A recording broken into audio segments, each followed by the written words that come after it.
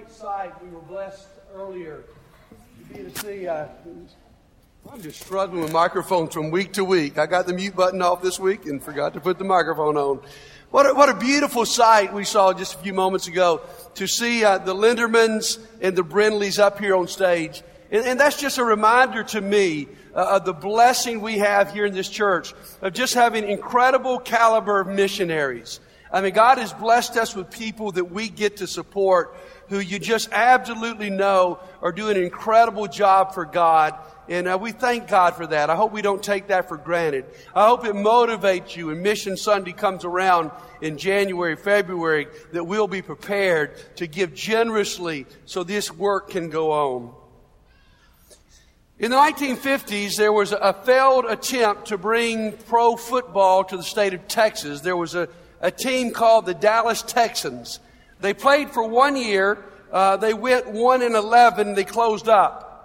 But before that first season, they took all the players to the middle of nowhere, a place called Kerrville, Texas, for their training camp. And while they were out there, one of their trainers was a man named Willie Garcia.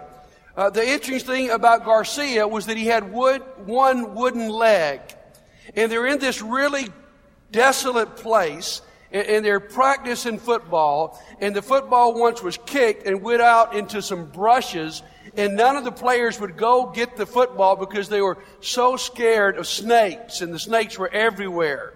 Finally, Garcia said, I'll be willing to go out and get the football because there's only a 50-50 chance that I'll get bitten.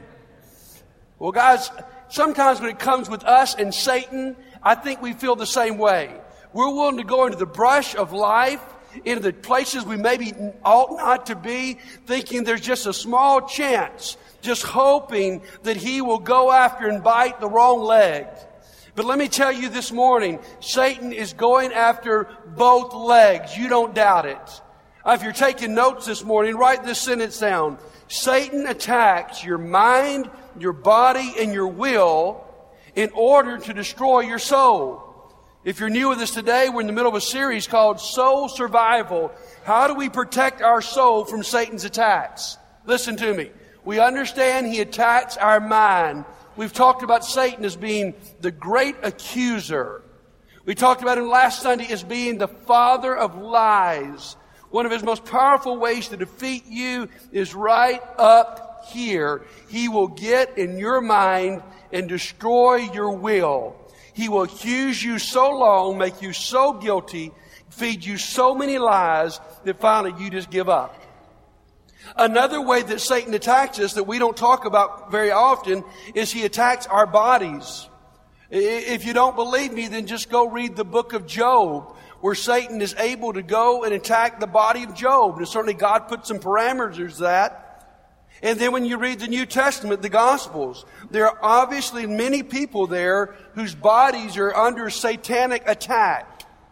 Now, the Bible doesn't spend a lot of time saying why our bodies get sick. Some of it may be simply because of the fallen world we live in. Some of it may be the discipline of God. But another factor often is that Satan may attack your body in order to destroy your will. What he wants to do is so discourage you about the physical that you give up on the spiritual. And so we've got to be looking because we're not going to be safe through that brush hoping he would go after the wrong leg because he's going after every part of our being. And here's a very effective attack that we talked about a few weeks ago that Satan uses on our mind and our bodies. And I call that the stuck accelerator. The stuck accelerator. And we talked about that about 4 or 5 weeks ago. Every life group I was in, it seemed like that was the number one answer of what Satan's modern attacks on our lives is just to get the accelerator on the floorboard. That's all right. But the problem is when it gets stuck.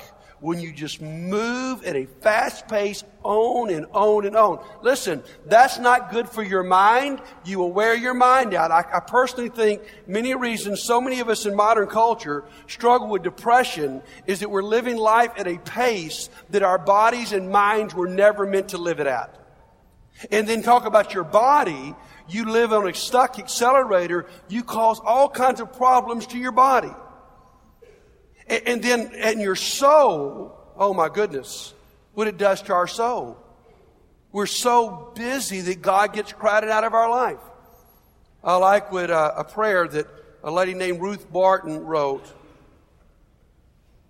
Holy One, there's something I would like to tell you, but there have been errands to run, bills to pay, arrangements to make, meetings to attend, friends to entertain, washing to do.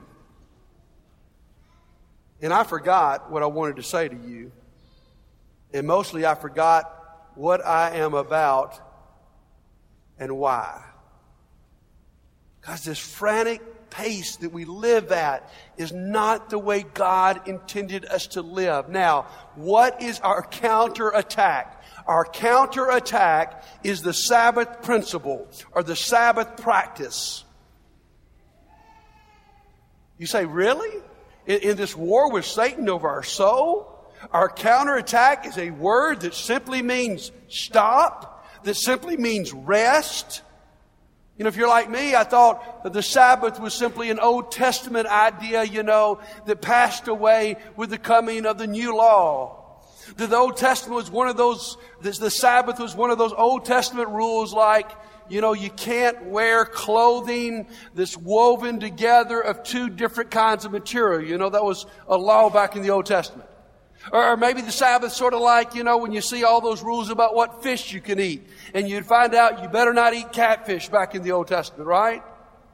And so I've always sort of looked at Sabbath as just being one of those weird rules, that really is over with today. But listen to me. I want to tell you, the Sabbath started before the old law. The Sabbath is not simply a law principle. It's a principle of life. Let me tell you a few things really quickly. First of all, we're going to find out today that God is pro-rest. God is pro-rest. He wants you to have Sabbath rest in your life. But don't misunderstand this. God is also pro-work. Often we think work was simply a curse of the fall of man. It was not a curse. It was a blessing to man before the fall. God is pro-rest, but He is pro-work. In fact, if you get to the New Testament, the Apostle Paul will say, if a man will not work, neither should he eat. God believes in work. But let me say this. God is pro-rhythm. That's our key word today. Rhythm. God is pro-rest. He's pro-work. But He puts those two things together in that God is pro-rhythm. Look at the universe. There's a rhythm to most everything that happens with your body. You exhale and you inhale. With your body, you have your heartbeat. Look at that heartbeat up there. That's the way you want your heartbeat to look. You're in trouble when it just goes flatline. You're okay when it has times of beating and time of recessing. It's in every area of nature. Even today, we in America see all these fires out in the western part of our country. You know why we have that problem? One reason is because we have interrupted the rhythm of nature. One reason we have so many fires is that we have stopped so many fires that were natural. And that our forests are now so packed because of the protection that we've given them from natural fires that are meant to go through the forest every few years and cleanse it. And now we see these fires just out of control. If we go to nature, there's the rhythm of summer and fall and winter and spring. It's the way life is supposed to be. We even go to the plant life. A very biblical principle is about pruning, all right? Now, let me show you. Here's a picture of a friend of mine's yard, all right? This is before. I want to show you the after picture after he prunes his plants. Let's go. Now, I would not have these pictures if Tommy Bone had not shared them with me and if Tim Lee had not sent them to Tommy Bone, all right? This is my buddy Tim Lee and his pruning process. Now, I know Miss Jeanette can get on to me because when I make fun of Tim, she gets mad at me. I've got Tim's permission, Miss Jeanette. I asked him if I could do this, all right? He's proud of his work. Hardest work he's ever done. I mean, you know, that's what pruning looks like, doesn't it? I mean, it's sort of an ugly process. But we know from what Jesus even taught that there are times of pruning in our life. Then when I called Tim for permission this weekend, he said, if you come look at it now, it looks pretty good. And guys, that's a part of the rhythm of life, is there's growth and there's pruning. And guys, in every area of the universe, we see incredible rhythm. In fact, the only place in the universe that I can't find good rhythm is in the white Church of Christ.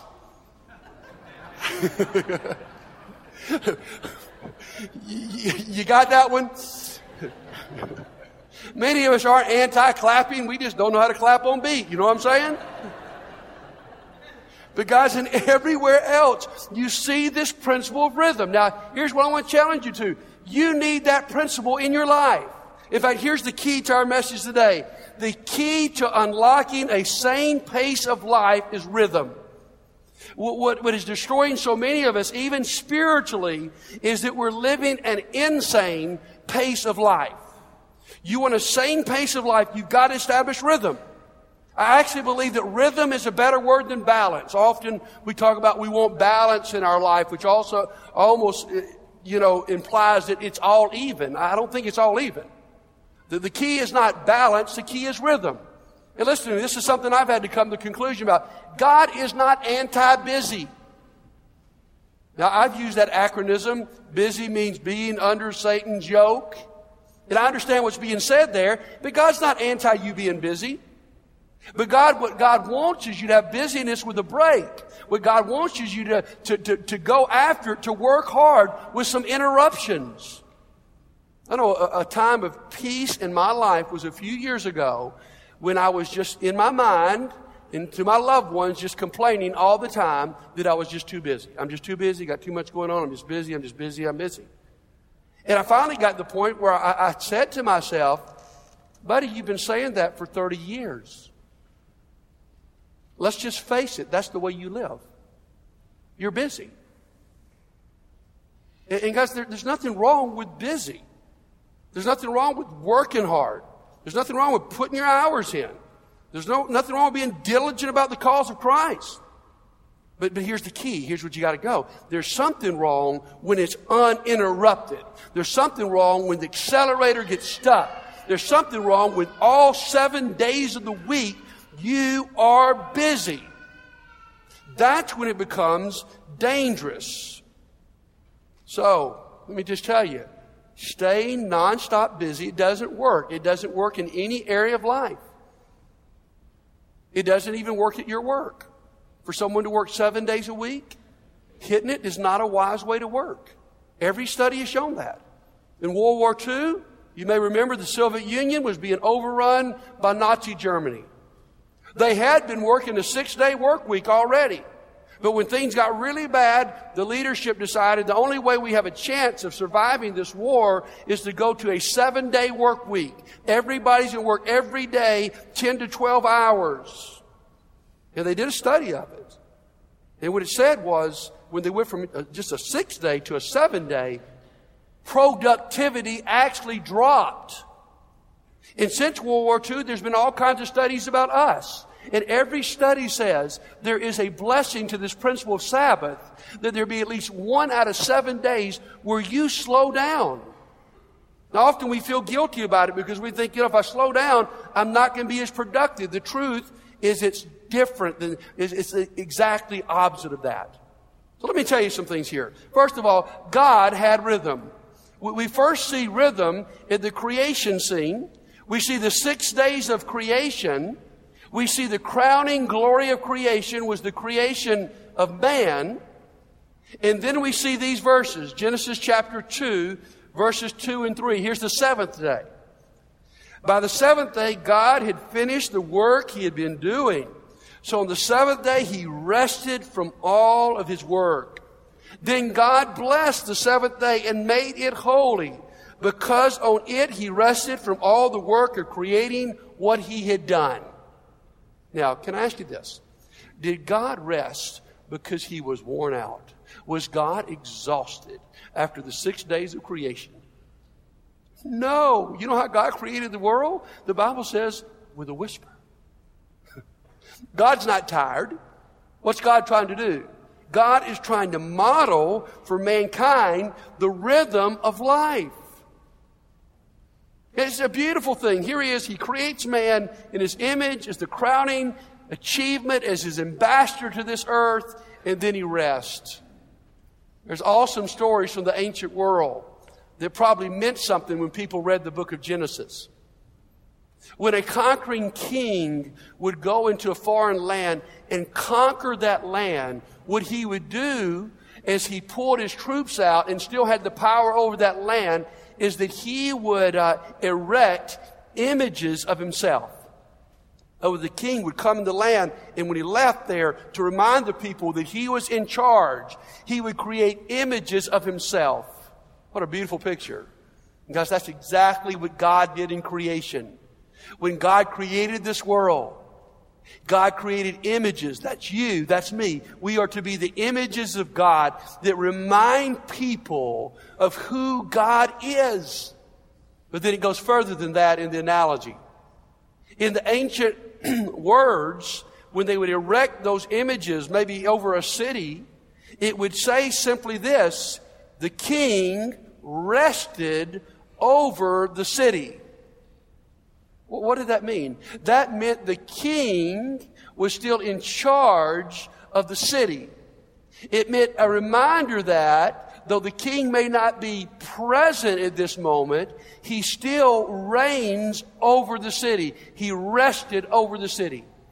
And so here's the picture back from Genesis, is that God creates this world and God creates us as his images. And then God rests over his creation. What is he saying? I am in complete control. And my friends, when we practice Sabbath, what we are saying is this world can run without us. That I can take a 24-hour break and things are still going to be okay because God himself rests over our world. So God had rhythm. You get the life of Jesus, the exact representation of God, and Jesus had rhythm. Look at a couple passages that are pointed out. Mark chapter 1, verse 35. Very early in the morning, while it was still dark, Jesus got up, left the house, and went off to a solitary place where he prayed. Now, if you read context there, his disciples are a little peeved at him for doing this. They're ticked off that there's big crowds back around the house, and Jesus is out here resting, spending time in communion. Now look at this, Luke chapter 5, verse 16. But Jesus often's the key word there, withdrew to lonely places and prayed. Now listen, if anybody who ever walked the earth had an excuse to not practice the Sabbath principle, it was Jesus. Jesus knows he has 3 years to accomplish his mission on this earth. If anybody could have said, you know what? I need to reach every person I can possibly reach. I need to perform every miracle that's possible. I need to give out as much teaching as I can. It was Jesus Christ who could have said, you know what? I'm going to break the principle.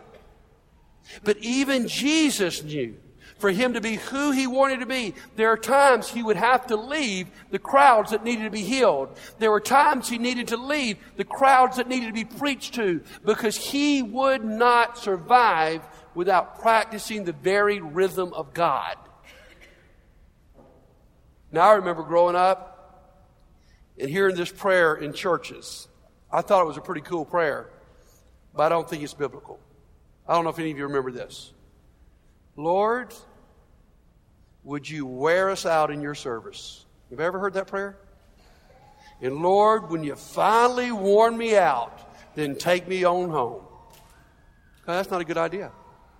That's not what God wants to do, is to wear you out in His service. Even Jesus knew there had to be rhythms in life to be able to be effective, and we did. So that's our point this morning, is that you and I need rhythm.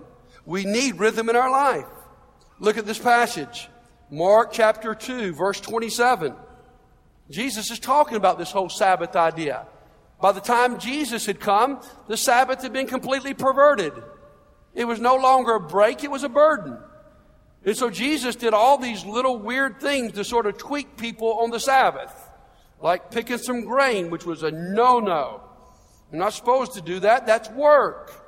There are all kinds of laws given back then about what you could and couldn't do.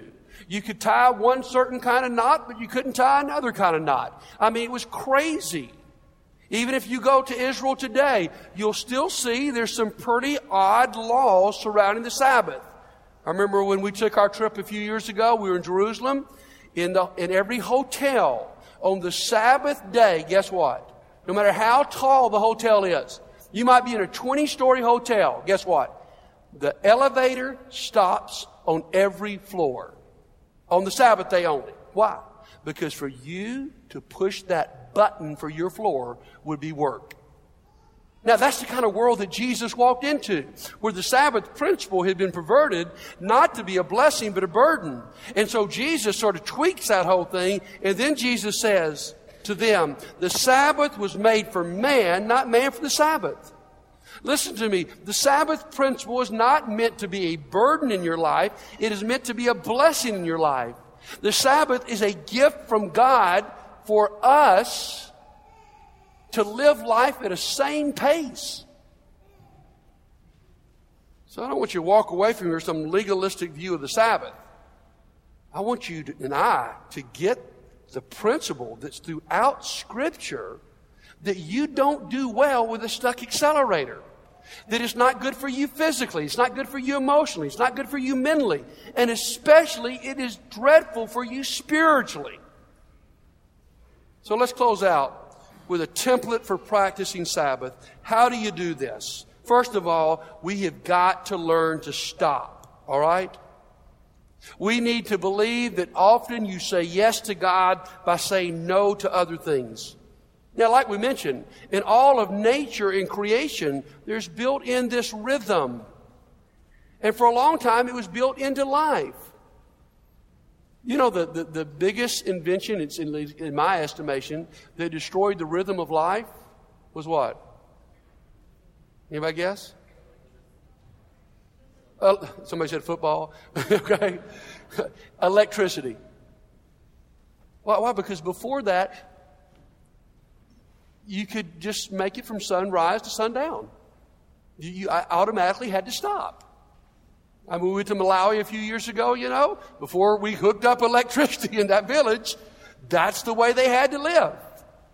But now, because of electricity and because of electronics, we can be plugged in, rocking and rolling 24 hours a day.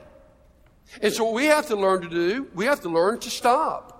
I was talking with Kevin Linderman this week about life in Tanzania and what were the good parts and what were the bad parts. And one of the good things he mentioned was they miss the rhythm of life there. When you come to America, it's nonstop. And even when it comes to internet service, he said, we'll have it for a few days or even a few weeks. And then it'll go off for a month. He says, that's a blessing. And guys, we're too sharp to have that over here. We got it together, at least it seems like. But what a blessing would it be for many of us if the internet would cut off for a month, or if the cable would go down for a month, or if our lights would go off at a decent time for us to get some rest. Guys, you're not meant to live life 24/7 at a hectic pace. So you've got to learn to stop. Now here's the weird thing about this. For most of us, it's really difficult to do nothing. Any of the rest of you that way? I like to do stuff. But God says, you know what, buddy? You need to slow down. You don't need to feel productive every moment. Because sometimes when you stop, I don't know about you, I just feel a little guilty. I feel like I'm not being productive. God says, stop. Let me give you the next thing. Not only stop, but rest. Take time to rest. Again, it feels unproductive, but in the long run, it's more productive. You got to rest. I like what John Ortberg says in one of his books. Often the most spiritual thing a person can do is take a nap in the middle of the day. I've just given you permission this afternoon to be really spiritual and take a nap, all right? What's he saying? We've got to learn to rest. So we need to stop. We need to learn to rest. And then the D is we need to delight. Isaiah 58, talking about the Sabbath, says you need to enjoy and delight in the Sabbath. It needs to be a moment where you stop and you give thanks for what God has done the other 6 days of the week. A moment where you have the time to reflect on how good God has been in your life. A moment when you have the time to go into nature and look at the beauty of God's creation or enjoy the beauty of your family and your children. Just slow down. Delight in it. Without trying to make something happen, just delight in it. And then finally, make sure your Sabbath includes communion with God. You need to commune. Because the Sabbath principle is not just about you getting a vacation once a week. The Sabbath principle is about you getting time to commune with God. So don't just say, okay, buddy told us we could take naps, and take a day off. Well, that's nice, and that'd probably be good for all of us. But let me say what you really need to do is allow that day to be a day of worship and a day of Bible study, a day of prayer, and a day of meditation that's unhurried. You must, as the old song says, you must take time to be holy. Take time to be in the Word. So this week, I challenge you to take this template. Stop, rest, delight, commune. Because here's the problem. Many of us spiritually have gone AWOL in the army of God. And I like the way this acrostic goes out. We are AWOL because we are living a worn out life. To go AWOL in the army means that you leave your post without permission of your commander. You go AWOL. And guys, many of us spiritually have gone AWOL. Now really, it seems to me there's two sort of extremes here. While many of us are not at our post in the kingdom of God. One is, for many of us, we've just become lazy. We just decided to do nothing. And our place in the kingdom is vacated because we're not working. And I've been challenging about that the last few weeks. I'll challenge you a little bit more about that next Sunday. Because for many of us, our problem is not a lack of Sabbath. Our problem is a 7-day Sabbath. Our problem is not a lack of being busy. Our problem, it is a lack of being busy. We just sort of become spiritual goof-offs, all right? And we gone AWOL. But let me say this. That's not who I'm preaching to today. Today I'm preaching to those of us who go 24 hours a day, who are busy 7 days a week. And one reason we may finally lose our spiritual motivation is we're just flat worn out. And sometimes it can happen not just in the secular world, but it can happen in the spiritual world. Because just like Jesus could have justified going at it 24 hours a day, spiritually we can go, man, there's one more person I need to call. There's one more Bible study I need to do. There's one more prayer I need to pray. There's one more service I need to attend. That's all good stuff, guys. But listen to me. Many of us go AWOL spiritually because we're finally just worn out. And what we must restore as disciples of Jesus Christ is a divine rhythm in our lives. Can I ask you as we close this message, is there rhythm in your life? Have you established that? If you want your soul to survive, I'm telling you, that's one of the most biblical, important things you can establish. There may be some of you today that you are just flat worn out. Your job is pushing you, your family's pushing you, your church is pushing you, and you're just worn out today. Could we pray for you? Could we take a moment today for you just to openly confess, you know what? I've not lived in rhythm. You can do it for a while, guys. You can do it almost okay for a while. But there comes a point where you reach that moment where the lack of rhythm is destructive. And maybe you're there today. and you just need a break. You need Sabbath. You need to rest. And here's what I want you to hear from God today. You have not only His permission, you have His example. And that's why Jesus was able to say these words. I'd like you to hear these before we sing our invitation. Come to me, all you who are weary and burdened, and I will give you rest.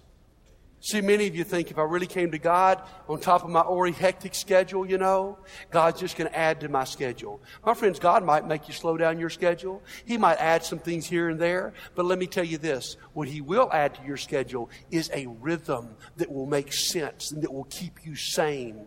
And Jesus says, when you come to me, it's not going to be an extra burden on your life. It's going to make your burden light.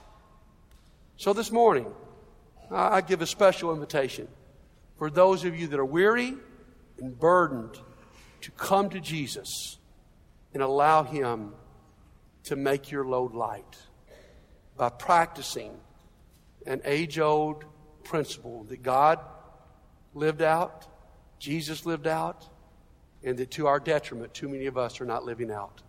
So today, if you need to come for our prayers, if you're worn out, if you'd like to become a Christian, if today you just need prayers about something specific going on in your life, why don't you come and let us pray for you before we get out of here? Let's stand together and sing.